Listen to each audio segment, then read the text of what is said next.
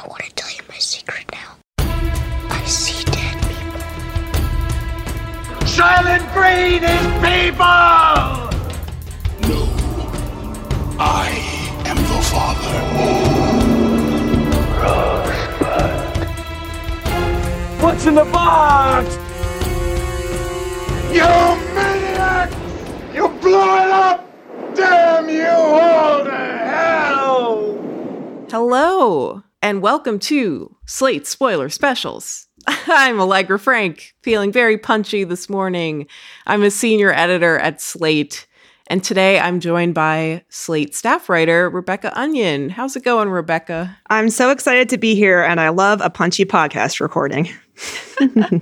Today, we're spoiling The Lost Daughter, Maggie Gyllenhaal's wonderful film starring Olivia Colman, recently released in theaters and on Netflix for those of us who would rather sit on our couches and watch sad movies about angry mothers. I certainly am one of those people.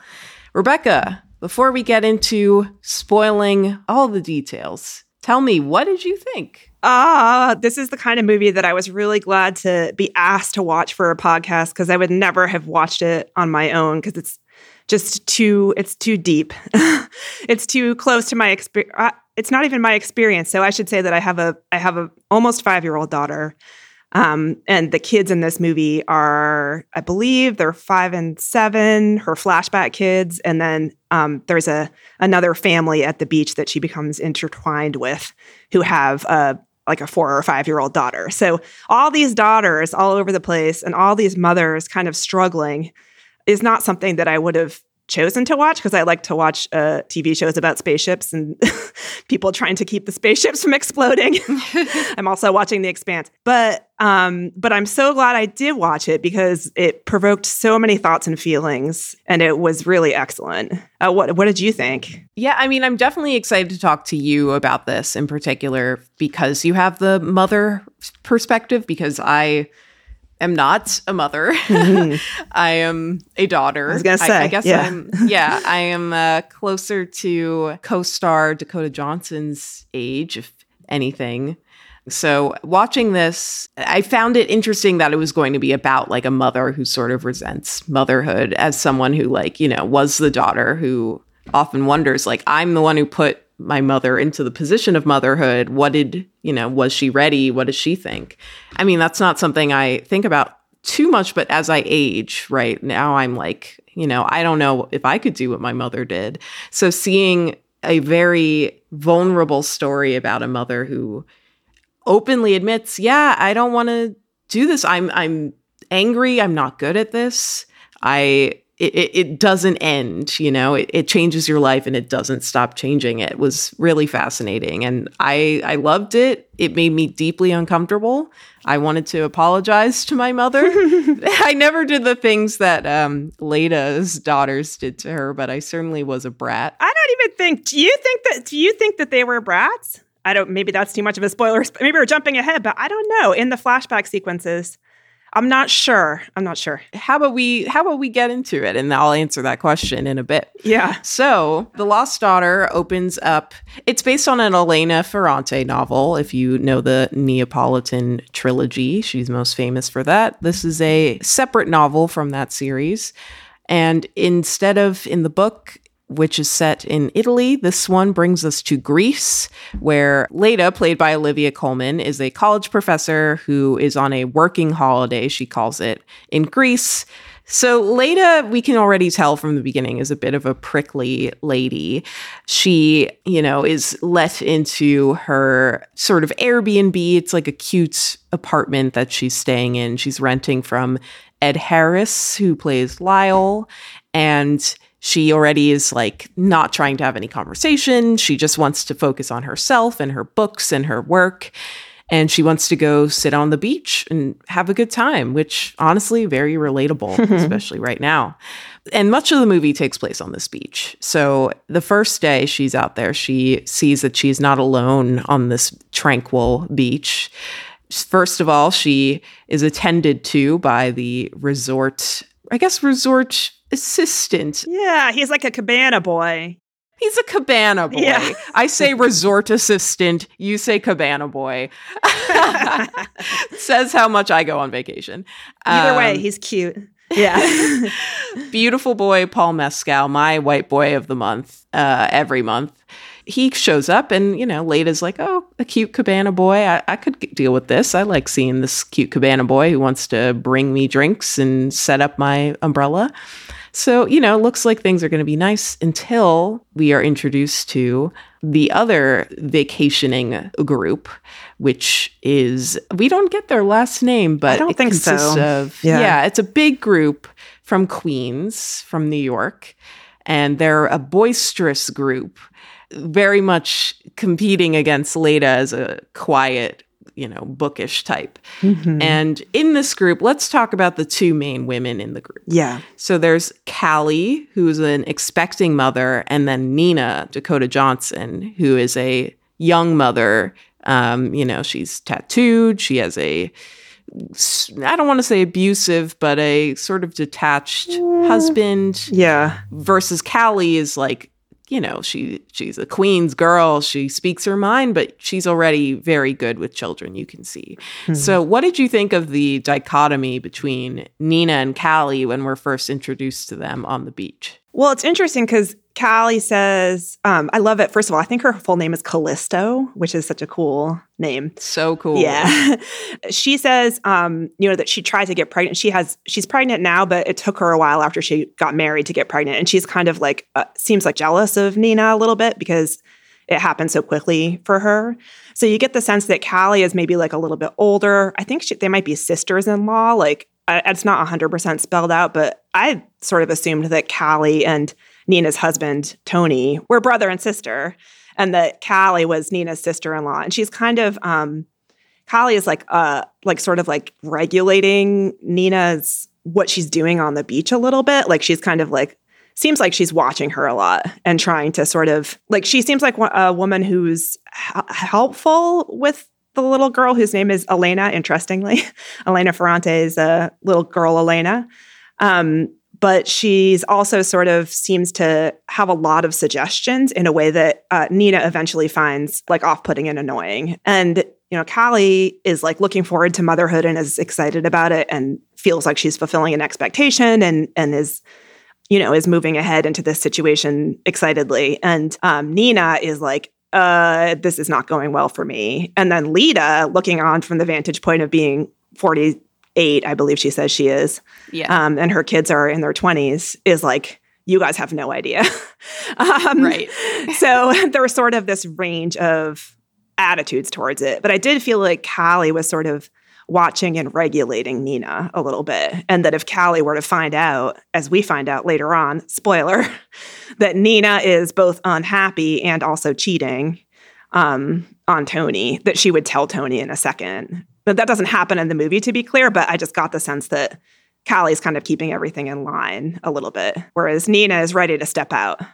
Right. Of line. And and to be clear, so Nina's daughter is named Elena, which I feel like Elena Ferrante did very intentionally. Yeah.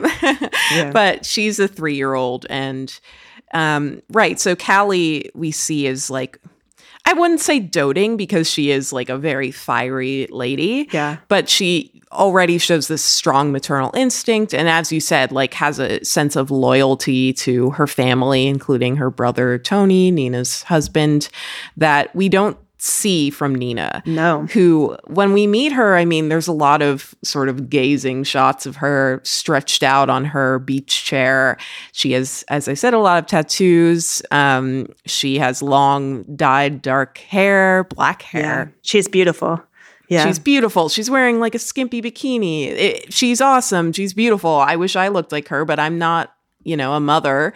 And I am not focusing on my tan line instead of my daughter if I were, like. Oh, Allegra, you really feel that way about her? Oh my God. I don't know. The thing is, I do like her. I have very complicated feelings. I feel like we should get into that. Okay. It's like, so, we see her daughter, Elena, being very playful. I would say kind of annoying. Like, she has this doll she's obsessed with, which comes into play. Oh God, the doll. She's pouring a lot of water like all over her mom, and she's demanding attention. And Nina's just like, girl, I just want to chill. I'm on vacation too. Like, I don't want to have to pay attention to you every 5 seconds. And like, I relate to that. But at the same time, I was like, I don't feel like I should relate to Nina as much as I do when Nina also has this child she's supposed to be paying attention to.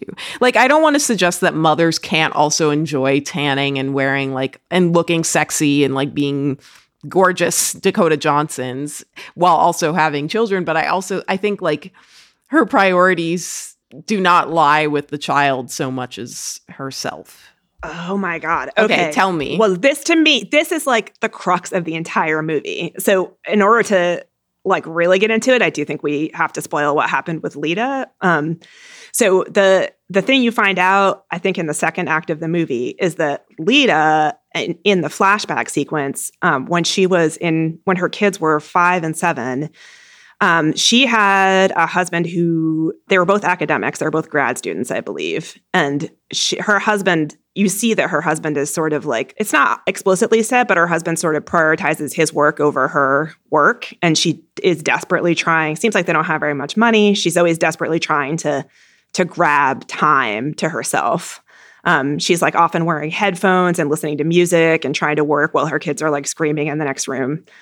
And they don't seem to have childcare. I'm not sure what the deal is. But what happens is she goes to a conference. As a former grad student, this is like very like, this scenario is very realistic to me. Or not realistic, I don't know. It just resonated a lot.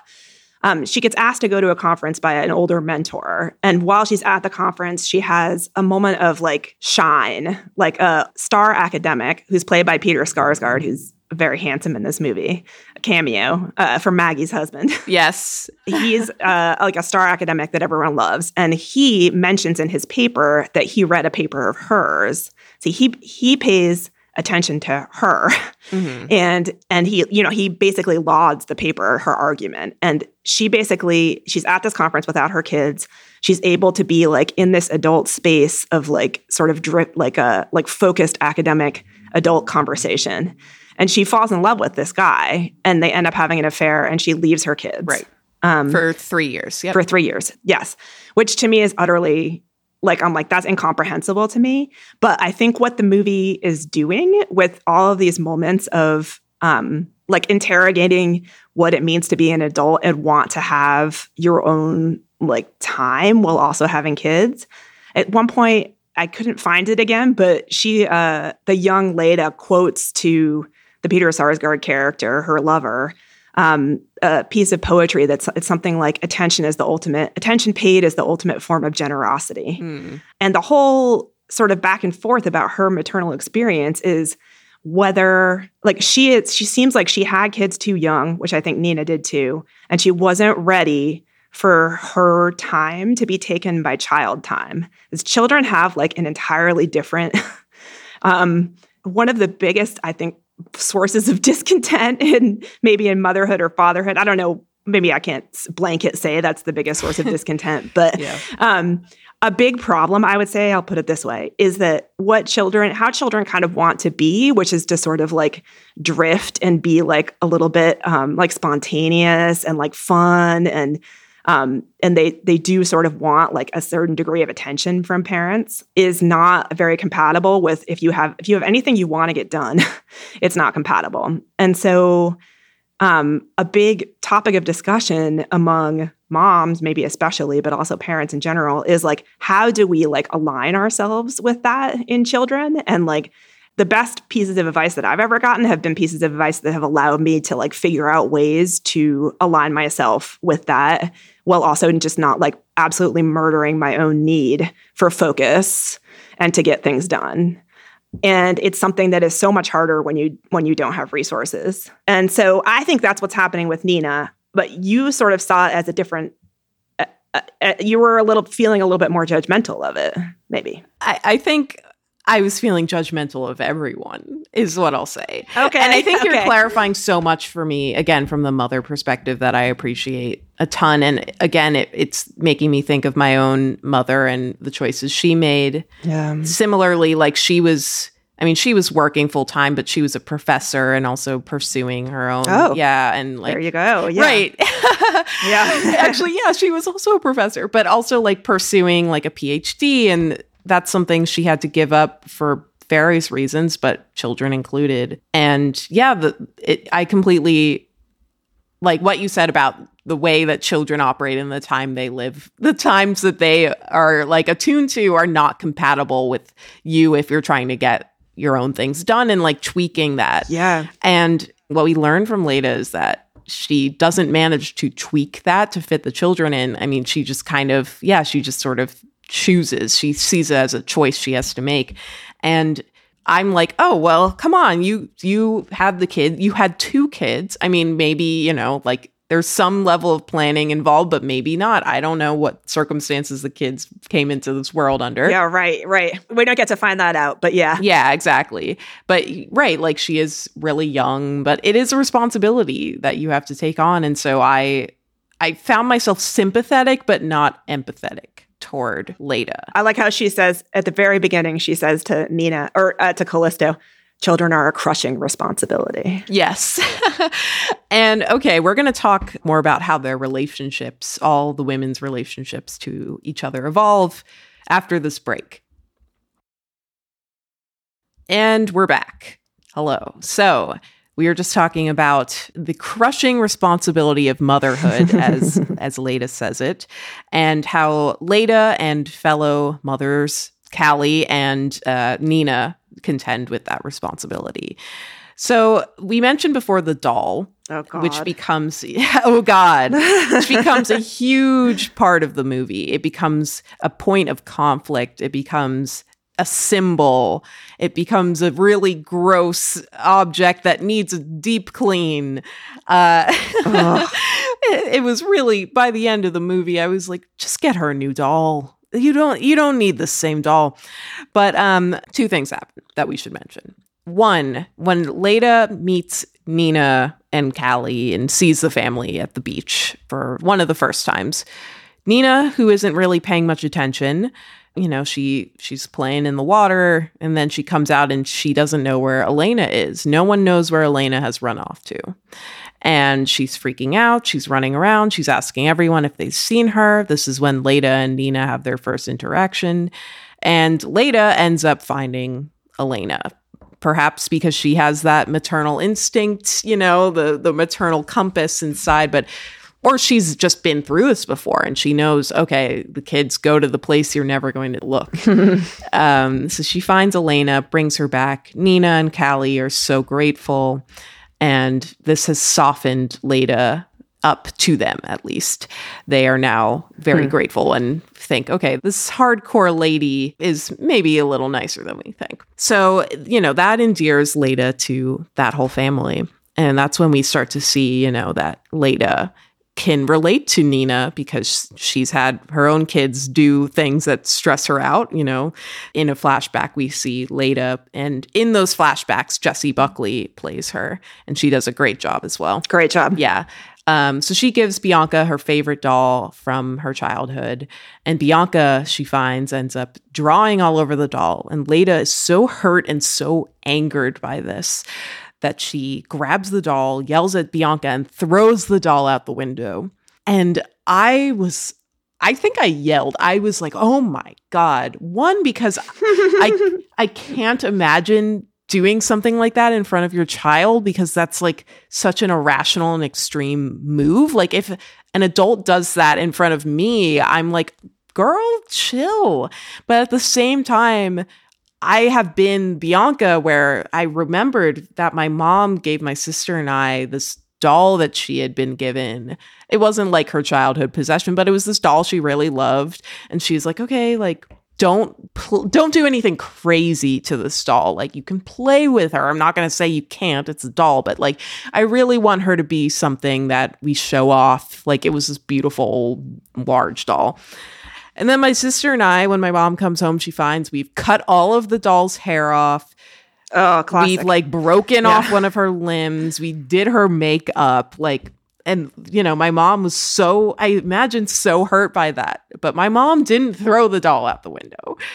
Well, your mom probably thought, I mean, the truth is that just means that the kid was not old enough to give the doll to. And you messed up. Right. I mean, I'll say that. And then I also will say, going back to the sort of disconnect between children and adults, is that I really like the truism about parenting that I 100% think is true, that I heard before I had a kid and didn't really understand, is that children pick up on your energy like extremely deeply. And I think Bianca, like throughout, which is why I was interested to hear you call her a brat, throughout the flashbacks, she can feel that her mom, like parents are like children's like son, like they're like the most important celebrity, like the most important celebrity. I know, they're like gods in a kid's life, right? And like, especially if it's, the parent is like a strong attachment figure or whatever. And like, so Bianca is just like watching Leda. The movie did this so well. I felt like Bianca is like sponging up Leda's discontent, and you can see in the like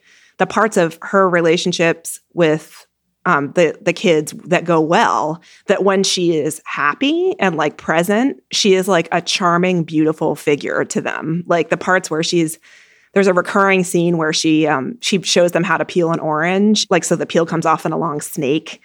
And it's like such a beautiful childhood memory for them. And like, it's like this like whimsical moment where she like sings a little song, and it's like this recurring theme in their life. Yeah. And then so they sometimes get that Leda, and then sometimes they get the one who's there but not there, and like can't be with them, and is like unhappy to the degree that she actually leaves them eventually. So like Bianca, the things that she does, like where is it her or Marta who just like whines and begs for her finger to be kissed when it's like she has like a boo-boo on her finger, and she keeps going, you have to kiss it, you have to kiss it, you have to kiss it, you have to kiss it. I was like, oh my God, I can't watch this. I think it's her sister who herself is not like her little slapping sister. Her mother, but has her own things. Yeah. Oh yeah, Bianca slaps her too. Oh, my daughter slaps Allegra.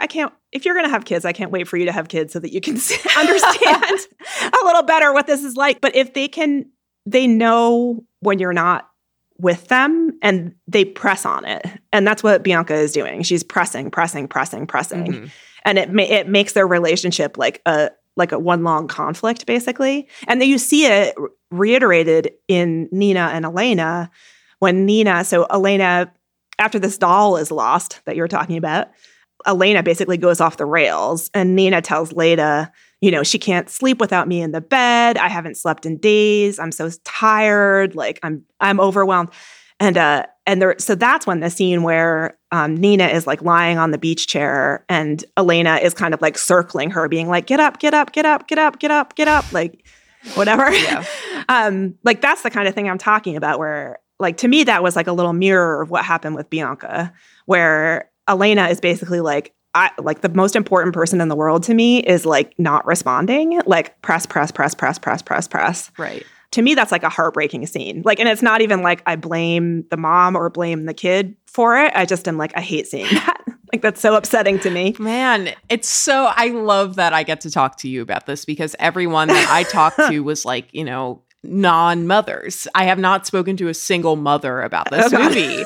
So everyone, we were kids and we're like, oh yeah, I was that brat. Like we don't have that understanding of, oh, we were feeding off our mother's energies, and like my mom wasn't paying attention to me, and therefore, of course, I was like hurt and try and get her attention. Or your mom was thinking about something. Like your mom had a lot on their mind, and it's like not something that can be explained to a child. Like, oh, sorry, I can't tell you that I'm like secretly sneaking off with the cabana boy to like, right. And like, I'm like worried that I had a child with the wrong man, which I think is Nina's like deep problem. Like she had a child with Tony who like turns out to be kind of a dick. Like it's interesting too, because like, I was just judging them on their own actions and not even thinking about like, oh, we don't know what our mothers are doing. Like, I didn't even think of them as mothers in those instances, I guess. Like, I did in the sense of like, oh, you're cheating on your husband, that's bad. But I wasn't like, oh, of course, like Elena has no understanding of her mother's life that does not revolve around her. And because for me, of course not. Yeah, I'm like, I've never thought about that for my own parents. Like, that's just not a thing. They don't have lives outside of me. And you're not supposed to. Right. Like, I'm 28 years old and I still don't have any questions. Like, I mean, I have questions, I guess, but I also am like, they didn't do anything without me. I don't care. Like, anything that didn't have to do with me, I don't care. It didn't happen. That's like the way of the world. And that's like, I mean, that's just what it is between parents and children to some degree. I mean, but I think one of the weird things about parenthood is you have to, like, coming to terms with the fact that your kid is not going to change their behavior because of how you feel, or like that you're just because you're having a bad day doesn't mean that they don't need you, is like, that's why it's a crushing responsibility, because you're like, it's not just, oh, I have to get snacks for them all the time. It's also like, if I'm in a bad mood, I have to figure out how to like not be in a bad mood with them. Right. Or like figure out how to get help so I don't have to be around them. Or like just figure out what to do to not make this horrible for everybody. Right. It's overwhelming. But that's why watching this movie triggered so many thoughts for me, because I just was like, oh my God, all these people are just miserable. They were. So Elena is lost and then found by Leda. Yeah. But then she later on, Leda, in an act of, I don't know, vengeance, anger, an act that I'm still trying to untangle the emotion behind, she steals Elena's treasured doll. She has this doll she's so attached to, which, like, of course, you know, everyone has that. Every child. It's a really ugly doll and it's really gross. And again, she needs a new one, but I get it. You know, we all have that. So Leda walks off with it in her bag. And Elena, when she realizes she doesn't have her doll, starts freaking out. She lost her best friend. And Nina, of course, now has this added stress of, my daughter will not stop crying. Like, she can't find this doll. I can't find this doll. They end up putting missing posters up around the resort. Like, it's become that intense. Meanwhile, we see that Leda has this doll that she's sort of preening in her apartment, in her Airbnb. She's like sleeping with it too. She's like doing, She's doting on it, but she's also at the same time sort of ashamed of herself. You know, we see at one moment she considers returning it to Nina, and that's when she finds Nina hooking up with white guy of the month, Paul Mescal, my boyfriend. And I was offended because he's my boyfriend. But so, you know, what did you make of the doll situation? Because in the end, I mean, the doll comes to a head, but I think we can fairly say the doll is never properly returned. I was so frustrated throughout this movie that she didn't return the doll. Like, I just was like, what, give the freaking doll back. I felt a little bit like it was on the part of the filmmakers, a orchestrated bit of tension. Like, I sort of was like, this doesn't make any sense for her character. Like, I don't get this. Like, what's the point of this? And then after I finished watching the movie, and eventually she does, in the final climactic scene of the movie, give the doll back to Nina. But we can talk about what unfolds after that later. But I think I know why she took it. I think she took it because she sort of wanted to, like, give Nina's situation some catharsis, like, in some way. Like, I sort of felt like she wanted Nina to see how bad things were in her life or something. Mm-hmm. Like, maybe I'm projecting now that I articulate it, but I sort of think that she saw Nina and thought to herself, like, she even says at the end of the movie, I think the last thing she says to Nina is, it doesn't get better. Like, Nina begs her basically, tell me it gets better. And she says, nope, it doesn't get better. Right. And I sort of almost thought that she was trying to, like, bring that situation to a head in a way by taking the doll. Mm-hmm. But then she explains it herself by just saying, I'm not a nice person. You know, I'm just, like, not good. I don't know, like, she did sort of seem a little bit like a person who sometimes would just do like an antisocial thing for, like, whatever reason. Like, she just seemed like she wanted to claim space by doing something that was unexpected. But I don't know. I think my other explanation also, like, satisfies me a little bit more, but I'm not 100% sure which one the filmmakers might have intended. I think that's a read that really resonates with me. And I am dying to know a further read from you on Nina and Leda's other big conflict, which is white guy of the month, Paul Mescal, and how that's mirrored by, as you teased before, Leda's relationship when she was Nina's age with Peter Skarsgård, aka Maggie Gyllenhaal's husband. But we're going to go to another break, and then we'll come back and we'll talk about affairs of all kinds. If you enjoy spoiler specials, the best way to support the show is by joining Slate Plus, Slate's membership program. It's $1 for the first month, and it's a very nice $69 a year after that. And you get no ads on any Slate podcasts, unlimited reading on the Slate website, which is access to every article and advice column on Slate without ever hitting the paywall, bonus segments or episodes of spoiler specials and slow burn, political gabfest, culture gabfest, hit parade, hang up and listen, Slate Money, Mom and Dad Are Fighting, Working, The Waves, Big Mood, Little Mood. We have a lot of podcasts. This show would not be possible without support. Slate Plus helps keep the show going. To join today, go to slate.com/spoilerplus. Again, that's slate.com/spoilerplus. And we are back. So again, beautiful read on the doll situation from you, Rebecca, of it is confusing. I think part of what you captured is it's not a straightforward black and white situation of she wanted to teach Nina a lesson and or she is mean. Like, you know, there's a lot of components to it. And I think that speaks to the wonderful ambiguity that does persist throughout this film. Yeah. Especially in many of Leda's choices.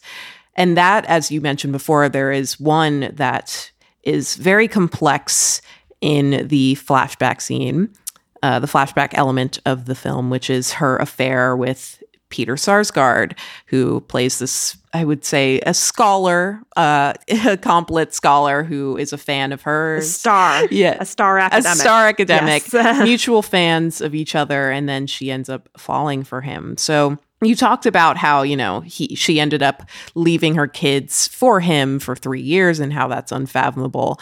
But in contrast to what Nina does, which is a vacation hookup with Will, Paul Mescal, what do you make of that parallel between the two? Because that was like a big striking change in Leda's life. That's sort of like, okay, she did this huge thing that we would probably consider, you know, a discretion. She abandoned her kids for a man. Meanwhile, Nina, you know, she didn't abandon her daughter for a man, but she is cheating on her husband for a man. So how did you comport those two subplots? It's so interesting because I think, I can't remember how Nina describes it to Leda when she explains it, but she kind of like dismisses the whole dalliance a little bit. Like she just sort of is like, yeah, this is just like something for me or whatever. Like she just kind of, but in comparison to what happens to young Leda, which is that she has like a storm in her life when she meets this man. And it's like a storm of attraction, but it's also a storm of like his recognition of her scholarship, which is like a recognition of her mind. It makes like a deep change. Like it makes it completely obvious to her what she needs to do. Whereas Nina seems like she hasn't realized, like she doesn't know her situation, which is why I sort of came up with this idea of like maybe Leda stole the doll to force her to recognize her situation, because Nina just seems like she's deeply unhappy and she's in denial about everything. She sort of like explains her marriage to Leda saying like, what does she say? She says like, he thinks I'm so beautiful. He says my breasts fit in his hand. Like that kind of thing. And I'm like, oh my God, like what a 20-something, no offense, Allegra. Like, oh God, like she has a kid with this man, but like, she also like, she doesn't want to see him when he appears suddenly in the marketplace at one point.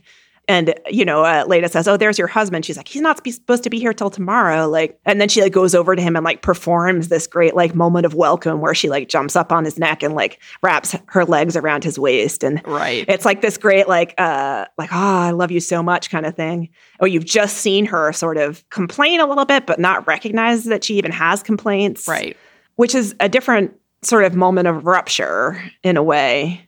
What's interesting to me is how she tried to conscript Leda specifically into her actions too, right? Like after Leda sees Nina and Will hooking up and like Leda having observed and learning from Nina specifically about her own relationship to her husband, like Will meets her at her apartment and says, hey, can we borrow your apartment for a couple hours? Because Nina's husband is here and we want to hook up in a safe place. And Nina suggested you.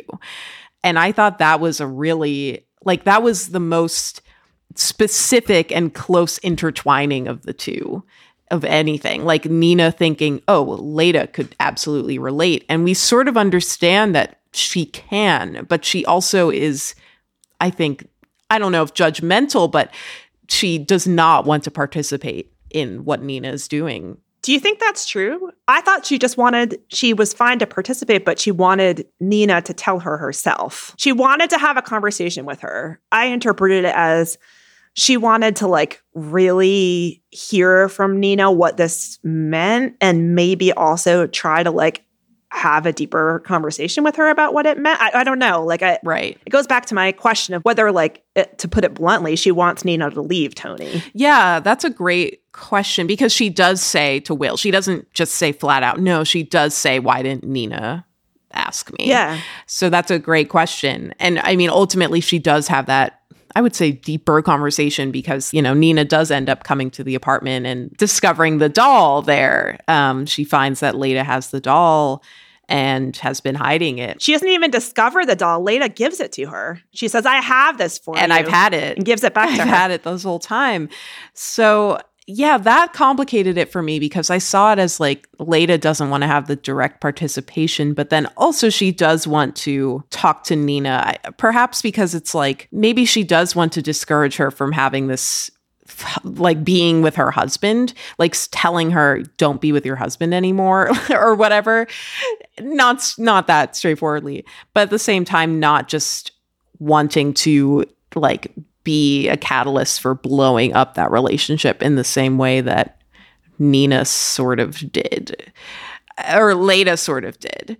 I don't know. I found that such a complicated thing because I was like, is Leda trying to dissuade Nina from making the same choices that she made, or just trying to teach her how to make them more intelligently? Right, slyly. Yeah. Well, it's also, there's a weird aspect to it too, because throughout the movie, you're sort of, there's like intimations that the family is violent, that this like extended family of Greek Americans from Queens is like maybe like involved with the mafia, or I think I've read somewhere probably in Marissa's piece for Slate about the difference between the novel and the book, that in the book, they are like more explicitly coded as Neapolitan mafia of some kind.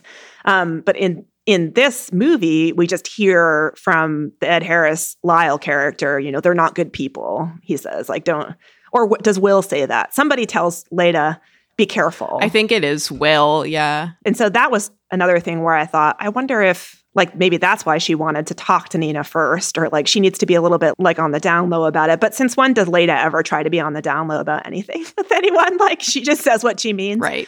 But in the end, it's actually Nina who's like a physical threat to her, because this is the biggest spoiler of the episode. But when Leda gives Nina the doll back, Nina stabs her with a hairpin that Leda had given her. Right. The Chekhov's hairpin. Yeah, exactly. So earlier in the movie, we'd seen Leda offer to help Nina keep her giant sun hat fixed on her head by giving her this like long, almost looks like an antique or something. No one uses them anymore.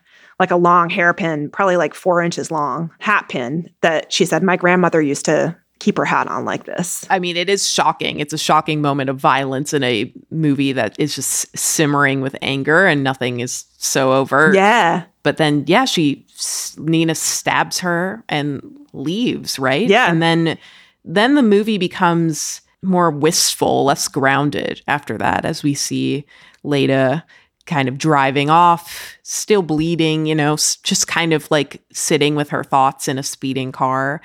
I know there's some conversation about whether or not Leda dies. I don't think she dies. I think having that conversation misses the point of this film, which is that it is an elegiac interrogation of motherhood. And to say like she dies at the end is just like, that's not the point of this movie. But what did you think of how it does turn into the violent and how it ends, which is with a phone call to the famous Bianca? Well, I thought it was perfect to end with the actual daughters on the phone. Going back to the themes of like attention and connection. And it's interesting because at one point Nina asks Leda before she stabs her, she says, well, after you left them, like, why did you go back? Because she's gone for 3 years and she leaves when they're 5 and 7. So she would have come back when they're 8 and 10. And she says, well, I came back because I missed them. And so it was her feelings that brought her back, not like any sense of duty or like any sense of obligation to the daughters. And she says, that's when she says, oh, I'm not a good person. So to me, it made sense that the movie would end with her, connecting with them on the phone and like clearly being happy to do so. Like she's smiling. So this is the debate. Like she takes an orange out. She's like lying on the beach having been stabbed, which thank you for pulling over and not continuing to drive when you're like bleeding in your internal organs, Leda. But so she's trying to drive. She pulls over. She goes to the beach. She stumbles. She falls. And then she gets woken up by basically a wave slapping her in the face.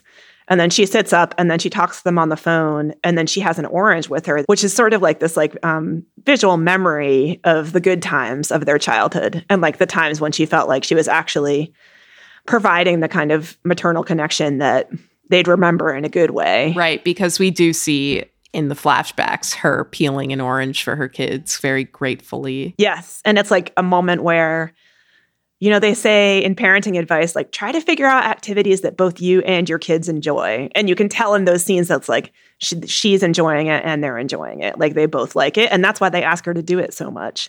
So the orange at the end is like this very tangible reminder of those parts of her mothering. Right. That was such a resonant thing. I'm curious if there's an orange in your relationship with your daughter. Like, oh, yeah, tons. Because it is always a fruit, I feel like. Like, I used to ask my dad to cut my apples for me, like, in half. And he was like, can't you just eat an apple? Like, I'd be 12 and still asking. And he'd be like, can't you just bite into the apple? But it was like, I like having this with you, like having this little moment with you where you cut it for me and you take out the seeds. See, Allegra, you do get it, because that is the thing. With a 5-year-old daughter, I can tell you, they keep asking you to do stuff that they are learning how to do. And it can be very frustrating when you're in a hurry. This very morning, I found myself saying, yet again, you can brush your own teeth. Why do you need me to do it? Like, right. And I'm like, I'm a mother who's read all of the advice that basically says they ask you to do it because they want to connect with you. And I'm like, I know, but frickin' I'm trying to get to work so I can record a podcast at 10:30. Yeah. Like, please just do it. And so, so the orange is like this powerful symbol of like, she's giving into caregiving a little bit by thinking about it. Right. But I want to go back also real quick. So you mentioned for the phone call, you saw it as a happy thing. Oh, yeah. You saw it as Leda enjoying having this phone call. But what the phone call really reminded me of was going back when Leda, when we see her first having this relationship with Peter Sarsgaard, and she's at a hotel and she's like, oh, I got to call the kids. And afterwards, she hangs up and she's like, I hate talking to my kids on the phone. And Peter Sarsgaard is like, don't say that. Don't say. And she's like, no, it's true. I hate talking to them on the phone. And that's what I was reminded of. That's right. That's right. And then she says, and they hate it too. And obviously, that was many years ago and her daughters are older. So you're talking to adults on the phone now, but I still wonder if this is just like a sign of like a maternal obligation that she continues to keep up. Oh, interesting. I wonder. See, ambiguous. It's beautiful that way. Yeah. I mean, because obviously, like, I saw it as the two competing things of like the things she hates and the things she loves about being a mother. Yeah. Mm-hmm. The phone and the orange. Yeah. So it leaves us in this ambiguous place, which personally I loved. And I think I liked that it didn't tie up all the loose ends, because there's no way to tie up the loose ends of like your past haunting you forever. But I have one last question for you and then we'll wrap up. This is something that came up in my conversations with my friends about this film, and maybe it's a little cruel, but oh boy, I can't wait. Something that happens a lot in this movie is people ask Leda her age, and everyone's like, there's no way you're a day over 40. And like every single person says this, and she's like, nope, you can guess. And like Ed Harris is like, you're 42, 43, 44. And then when he gets to 48, he's like, what? What did you like? I feel like this woman looks 48. She's beautiful. There's nothing like 48 is not even that old. But I was like, why are they harping on this? What did you think of that? Because I was like laughing every time. I was like, bitch, this girl is 48. Like, she's not 40. Sorry. First of all, I agree. I think Olivia Colman, so beautiful. And I think beautiful queen. Yeah, 100% looks 48.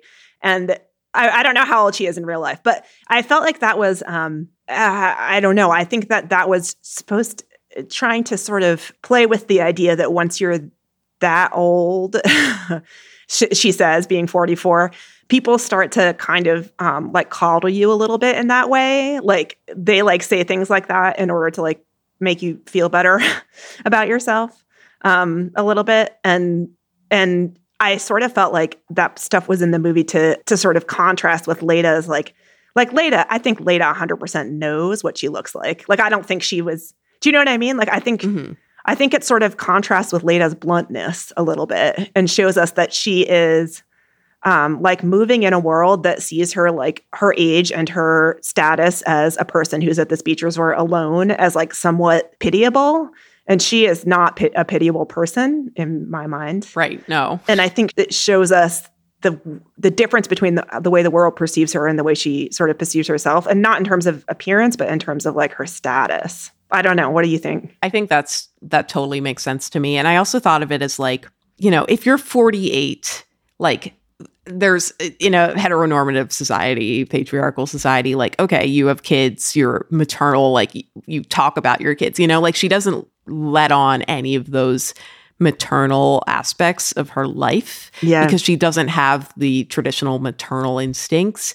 And so when everyone's like, oh, you seem so young, you're probably 40, I saw it as like, they don't see her as, you know, they see her as like a motherless woman who has not been worn down yet by the burden of children. I see what you mean. You know, like she doesn't bear any of the markers. Not saying like, you know, like being a mother, like it ages you. I'm so cruel. I'm going to be like, yeah, come on, Allegra. I know. I'm going to have a kid and then be like gray, wrinkle. Like I'm immediately going to have a cane. That's what I deserve. But, you know, like you look at a 40-year-old who doesn't have kids and you look at a 40-year-old who does have kids, and even just like how tired they seem, it's different. Yeah, no. So I think she probably has not been worn down to the same extent as even someone like, you know, someone like Nina, perhaps. I mean, she definitely went through it. But well, she's also like, she's there at this family beach resort alone with her books, you know? Right. She's able to enjoy herself in a way that these other mothers are like trying to figure out if the cooler has enough like water in it for everybody to last like 5 hours at the beach or whatever. Like they think it's sad that she's there alone, but she's like, no, this is all I ever wanted. Yeah. So, I mean, good for you, Liv. You look beautiful, but you'd look beautiful anyway. And Rebecca, you're beautiful too. Oh, thank you, Allegra. This was so fun to talk to you, Rebecca. I really want to get my own mother to watch because I think it would be a good way for us to have a conversation about her own relationship to being a mom. And maybe one day, many years from now, you'll be able to watch it with your daughter. And oh my God. See what she thinks, if it triggers anything for her. I just had the idea of watching it with her right now and how quickly she'd be like, what are these people doing? Just be like, this is boring, and go away. Yeah, just I don't know how many minutes you'd make it, but I was glad to discuss it with a mom. Truly, I'm so lucky to be able to get your perspective on all of this. So thank you. Well, thank you for having me watch it. I enjoyed it. That is our show. Please subscribe to the Slate Spoiler Special podcast feed. And if you like the show, please rate and review it in the Apple Podcast Store or wherever else you get your podcasts. If you have suggestions for movies or TV shows we should spoil, or if you have any other positive-only feedback you'd like to share, please send it to spoilers@slate.com. Our producer is Jasmine Ellis. Our managing producer is Asha Saluja. For Rebecca Onion, I'm Allegra Frank. Thank you for listening.